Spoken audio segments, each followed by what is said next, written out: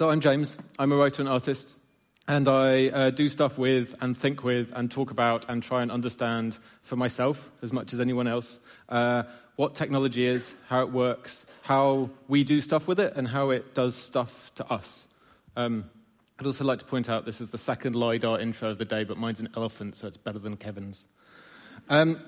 I do things like draw life-size outlines of military drones in city streets as a way of trying to understand how these kind of huge pieces of technology, which are mostly invisible, actually kind of relate to us in our everyday lives.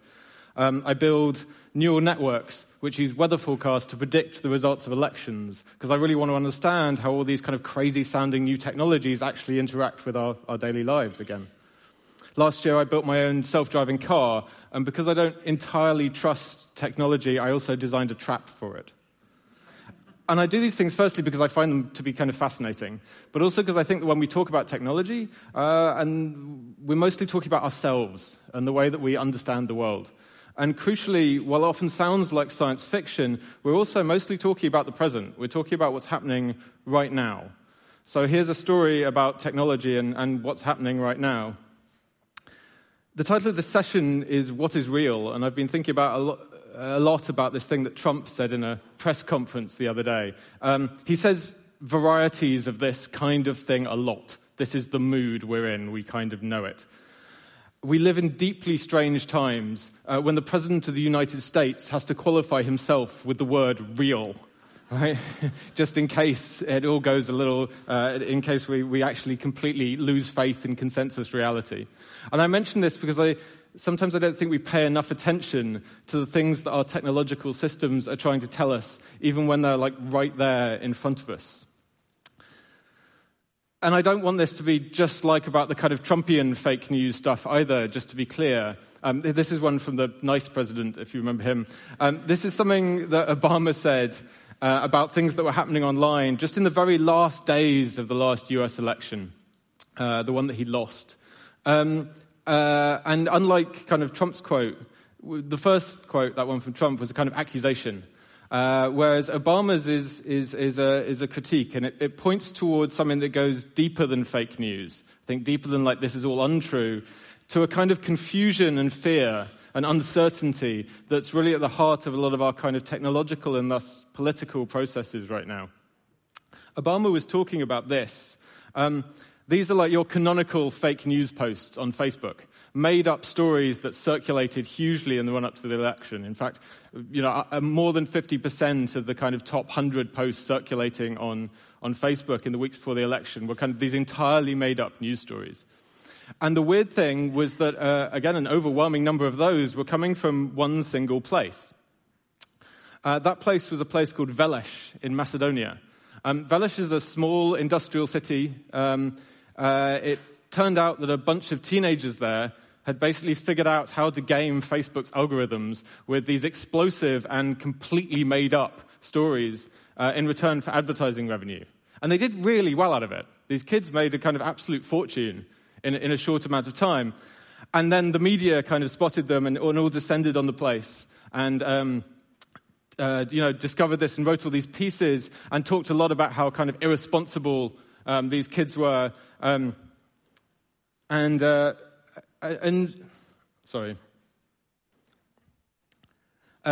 talked about how really irresponsible these kids were and said that they were just kind of, it was the fault of these children that it was bringing down democracy.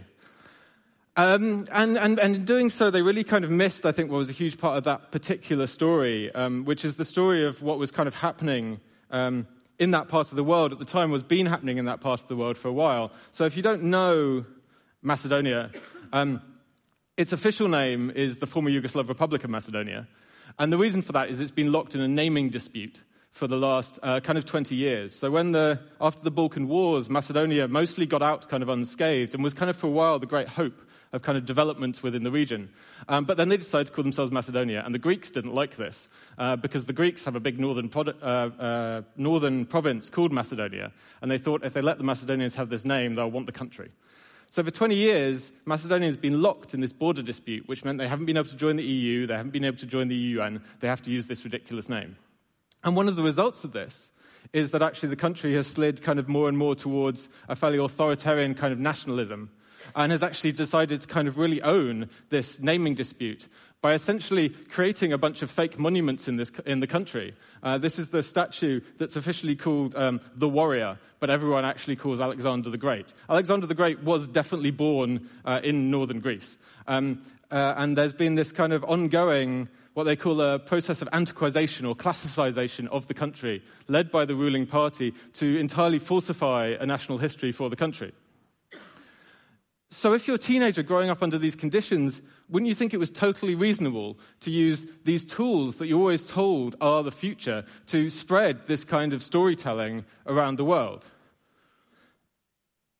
And I tell that story because, for me, it's really, really important to remember that every time we hear one of these stories about technology changing our nature of truth or changing the nature of understanding, we need to remember that these things are always and utterly, totally engaged with actual histories and actual people in very real places. But of course, there's a corollary to that, which is that knowing about the history of a particular place isn't the only thing to know when people are actually being incentivized to share fake content, when that thing is what the kind of technology wants for itself. What is happening on these kind of social media sites is that people are actually being incentivized to create vast amounts of kind of ridiculous fake content because the algorithms will reward them for doing it. So what's happening here is that an algorithm values how long someone watches a piece of content. They don't care how long that person watches it. They don't care what it's saying. They care how much it's being watched. And so both the content and the people watching it move slowly towards these more and more extreme positions. This is Walter Cronkite, for example, talking seriously and realistically about climate change on television back in 1980. But because of the way we've designed these technological systems, this is what YouTube suggests that you should watch next. 38 years from beginning of talking about climate change to this being what the media that most people are engaged with most of the time is being drawn and pushed towards, which feels like we're going significantly backwards. I actually spent quite a lot of last year looking at weird stuff on YouTube, trying to kind of understand it. In particular, I was looking at stuff that seemed like it was coming from this emergent result, this kind of feedback loop between the incentives of making content and the kind of desires of people to look for new stuff. In particular, I was looking at all these weird videos for children that are a kind of product of YouTube giving people money in return for keeping toddlers glued to screens. And believe me, the results are really, really not pretty. This is what I mean by a feedback loop. One of the really horrible things that happens is that there's so much weirdness within these kind of huge global networks is that the system shifts you slowly and slowly to a stranger and stranger place. That's how, by just following YouTube's only recommendations, not clicking anything, just letting autoplay, you can go from the cute video of the train to masturbating Mickey Mouse in just dozens steps, right? And sorry to bring him in, and I've written and talked plenty before about the kind of weirdness and disturbing nature of specifically kids stuff online, and you're welcome to go and search that if you want to. But it's not entirely what I'm talking about today, because what I'm really intrigued by is the deep weirdness and strangeness that's so apparent in something as innocuous as children's videos, but that's also replicated at kind of every level within our societies. And as it happens throughout us and through our social relationships, it also influences our politics in deeply weird ways. One of the weirdest things about these videos, right, which are all actually based on children's nursery rhymes, is that it's impossible to assign agency to them. Some of them feature like cute real people who are obviously just trying to make a buck, and some of them are completely insane. And it's really hard to tell the difference, like who's making them? Who's designing them? Is it real people? Is it a bot? Is it a troll? And what does it mean that we seem to be having trouble to even be able to tell the difference anymore? Because this is a feature of our political lives as well. The inability to know who's what and who's doing what, as you're probably aware, is doing some very strange stuff to our political processes. So it was estimated that around 1/5 of all online debate around the 2016 US election campaign was completely automated systems. Right? Was just actually bots that have been pre-programmed to kind of share information online. That's not just the people who are actively interfering. That's like purely automated content, 1/5 of it. This building is the headquarters of something called the Internet Research Agency in St. Petersburg. And if you haven't heard of it, it's basically what's known as a troll farm. It's full of people who may or may not be paid by the Russian government, but they're certainly paid to get involved in politics on the internet. in a huge degree. And you might have heard about Twitter and Facebook kind of banning accounts of people they think are trying to influence politics in some way. And this conversation's always about influence. But the weird thing is actually that I think a lot of that talk, and people who study this think, a lot of that talk about influence is kind of misfounded. Most reports from kind of inside, from people who work inside this place, and frankly from people who work inside other places, like SCL, who you might have heard of, who are kind of British military psyops campaign, who are involved in both the Brexit campaign and the US elections under the name Cambridge Analytica. Both of those say publicly, pretty much, that it's actually almost impossible to change someone's mind. But what you can do is confuse the hell out of them, right? You can kind of muddy the water. You can make these debates so complex and so difficult to understand that kind of everyone just throws up their hands, anyone's sane anyway, kind of, and just steps back from it. And actually the most damage you can do as a kind of, as something wanting to disrupt contemporary politics is not to come up from any kind of particular position, but just make kind of rational political debate so completely difficult. And again, it feels like the systems that we use every day are so complicit in this. This is actually a test that the New York Times posted this morning. You can go online and do it, and it asks you to try and tell the difference between Facebook posts made by a allegedly fake Russian accounts and allegedly real accounts, so that even the New York Times has a Facebook saying, we just think these are the real ones. Even they can't tell. And I'm ashamed to admit that I really couldn't tell either. I completely flunked this test. I spend literally all my time thinking about this stuff, and yet I was completely unable to tell the difference between what is a legitimate public speech and is someone trying to kind of muddy the water by claiming to support one side in a campaign or making inflammatory statements on the other. The problem is, we're really, really easy to fool. This is my favorite story about that. So in the summer of 2015, this website, Ashley Madison, got hacked. If you've never heard of Ashley Madison, it's a dating site for people who wanted to have affairs. So it had this whole mystique around trying to persuade people to have kind of covert accounts, find someone to sleep with who wasn't their partner. Hackers got into it, and they released everything online. So a lot of people got some very, very, very awkward emails from their spouses. But perhaps more interestingly is that people dug through all this data to try and see what kind of interactions were actually happening on the site. 37 million accounts had been created over the years. This has been running for a decade. 37 million accounts had been created on this website.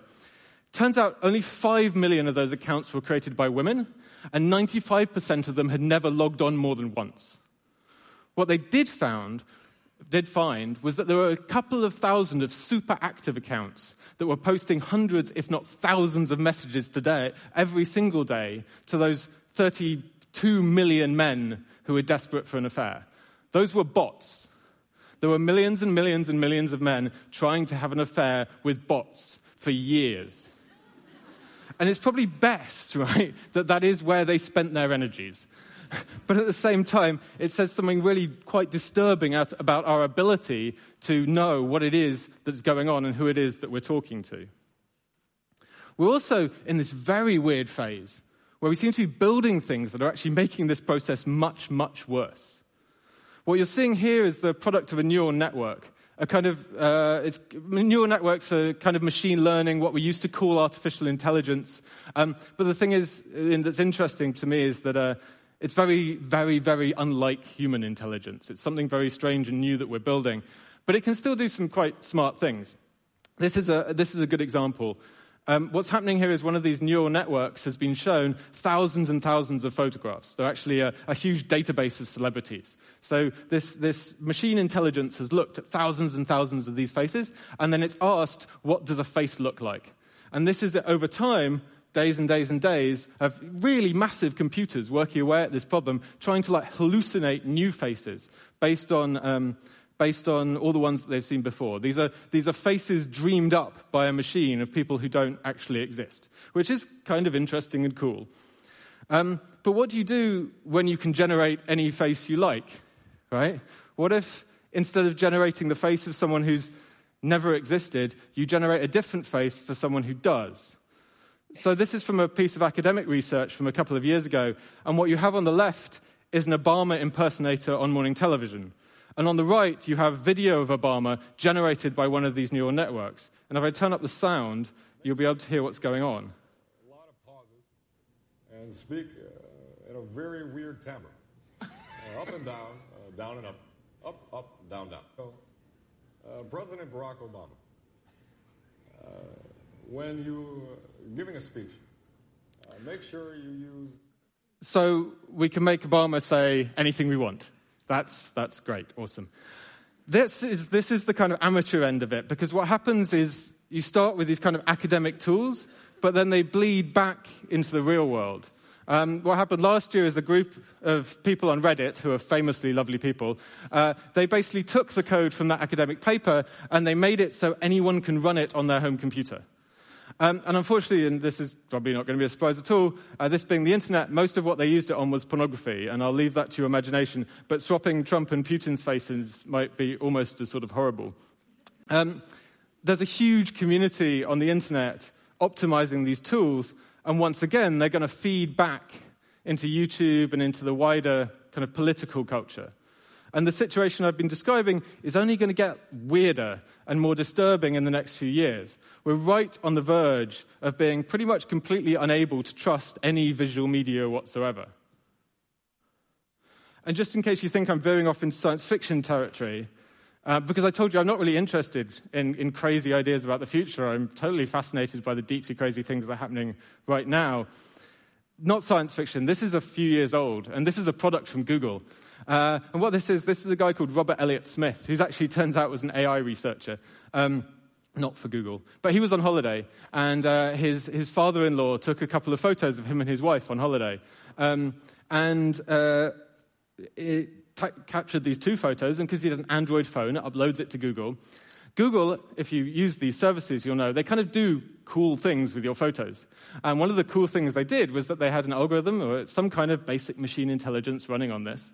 And it saw these two photos, and it saw there's two people, and one photo one's smiling, and one photo is the other's smiling. And so what the algorithm did was that it made an entirely new photo in which both of them were smiling, which is this tiny, innocuous thing to do that seems like a sweet idea. But what you've done is you've created a moment in history that never occurred. And this is already running on all of your phones. I said that was simple, and that's a very simple example. But there's definitely a kind of increased complexity to what's happening now. And it's one that I feel really does threaten to put us kind of deeper and more weirdly into a kind of shade. One of the places that people really love to play around with this kind of advanced tech is in games. Like here, back in 1997, when IBM built a whole dedicated supercomputer just to beat this one poor guy who really loved chess. You can see how pissed off he is, right? Like it was kind of a mean thing to do. There's a really interesting thing that happens here, actually. So when Kasparov gets beaten by Deep Blue, it's this amazing moment, right? When you have this kind of collision of man versus machine. It was kind of built up into this kind of huge, extraordinary moment.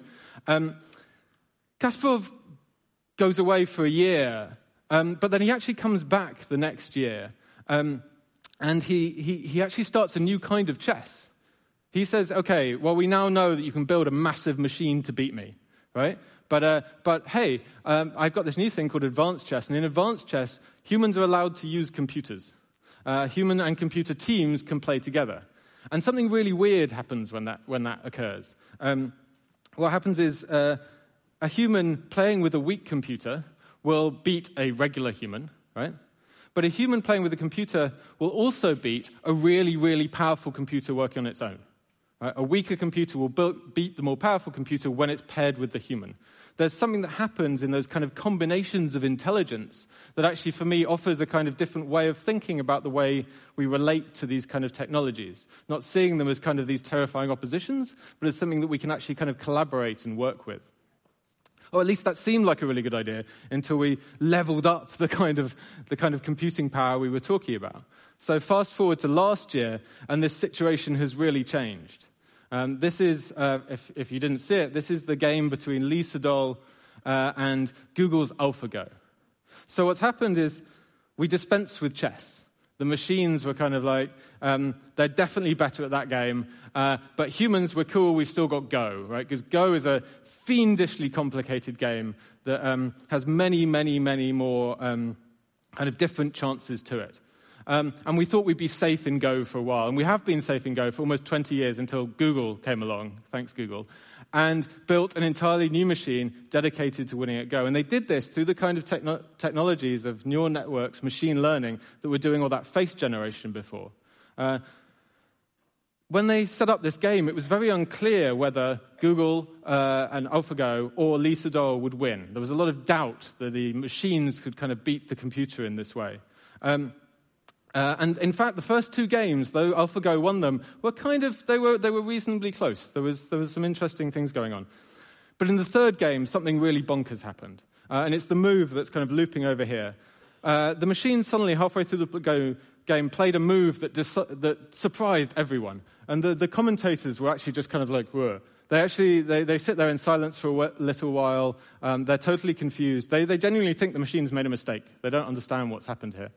And it actually takes like a kind of 10 more moves, like another half hour of play, before the humans in the room start to see what's happened and start to see that actually this was a completely extraordinary move, a completely inhuman move, a move that no human would have imagined, and has absolutely, completely crushed the game. And this move is now famous and extraordinary, but there's a really important difference between what happened in the games with Kasparov on chess and Deep Blue and what's happening here. Because with Deep Blue, you could look back through the system. You could look at the logs and you could understand fundamentally the way in which the machine had come to make that decision. It had done a kind of deep search of all the possibilities and come to this conclusion. AlphaGo is a very different beast. It's a different kind of intelligence, a non-human intelligence, that actually we don't have the same understanding of the way in which it makes its decisions. It had played millions and millions of games against itself and had learned to play an entirely non-human style. And it will never be able to tell us why it decided to make this move. And that's the bit that I find very, very strange in this relationship, that we're starting to build machines whose operations and whose thinking we can't really kind of fully understand. And the machines are going to be able to go off and play their games kind of by themselves without us, essentially. And of course, you know why Google spends so much time and money on these machines, right? It's because AlphaGo and Google Brain, the trust behind it, is going to be in charge of deciding what you watch on YouTube. So with all the weird and emergent things that are going to come out of that, the loop will kind of be closed. And I thought I'd throw this one as well, this is another research paper from Google, a recent one from last year. In this one, not content that the machines are capable of thinking things that we don't fully understand, they decided to train 2 neural networks to be able to develop their own form of encryption. So they set up 3 computers, and they said, you have to talk to this one without a third one knowing. And after about a day of talking to each other, the computers developed a way to keep secrets, both from the third computer and ultimately from us. The robots are learning to keep secrets from us, which sounds like a really great idea. Yes, thanks. So here's the thing I've been thinking about, which might be a kind of useful rule of thumb if you want something to kind of apply from some of this, because I know quite a few people in this room work in tech and work on kind of projects. Most people know Asimov's laws of robotics, which are still super important, but also feel kind of quaint today, right? I mean, because yes, absolutely, a robot, any kind of machine, should not allow people to come to harm or the other things. But what if the machine gets into politics, right? What if the machine believes people come to less harm under an authoritarian dictator?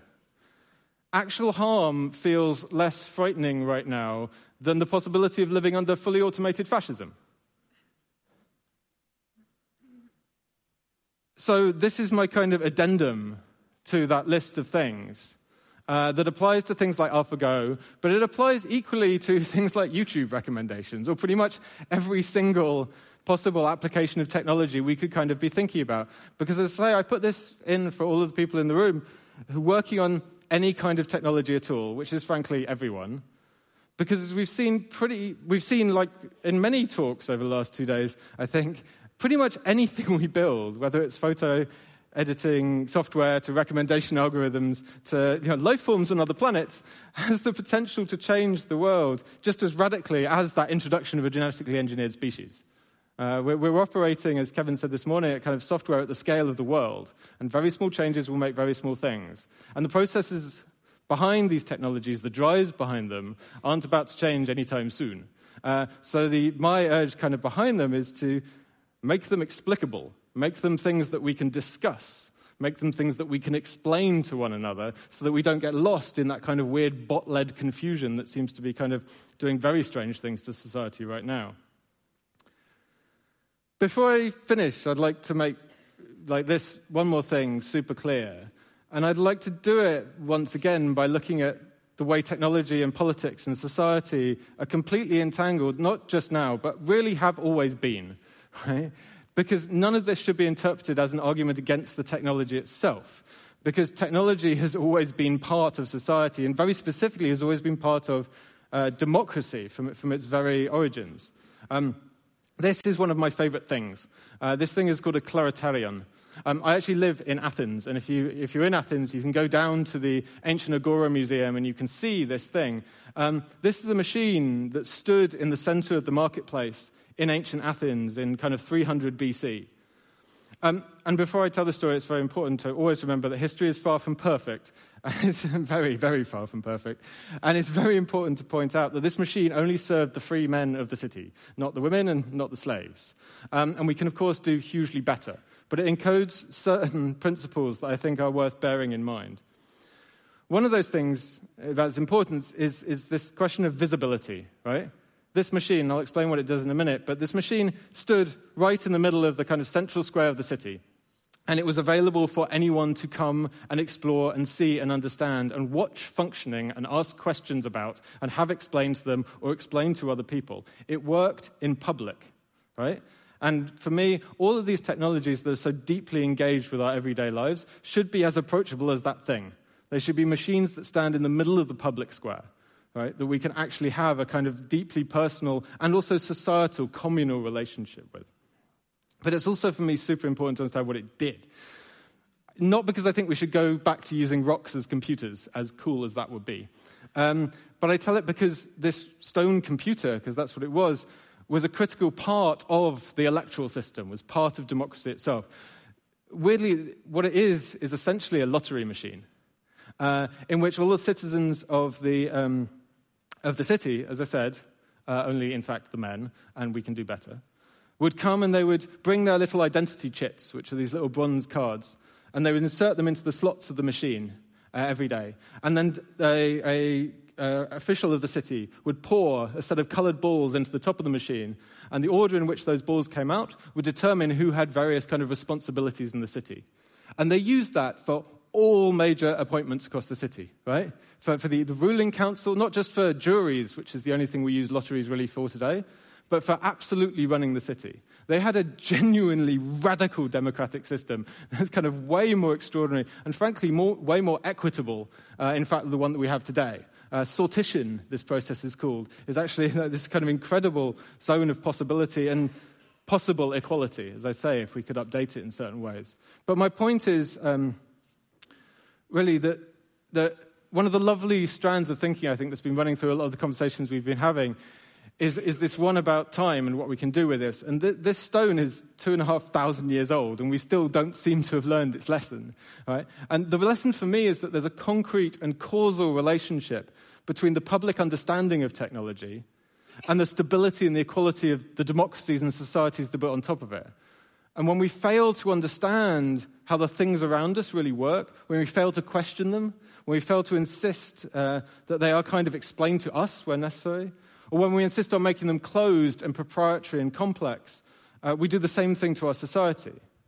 But when we open them, when we make them explicable, when we make them public, when we make them understandable, when we have to explain them to one another, when we critique and discuss them, when we make them more democratic, we also make ourselves and our societies more equal and democratic as well. Thank you very much.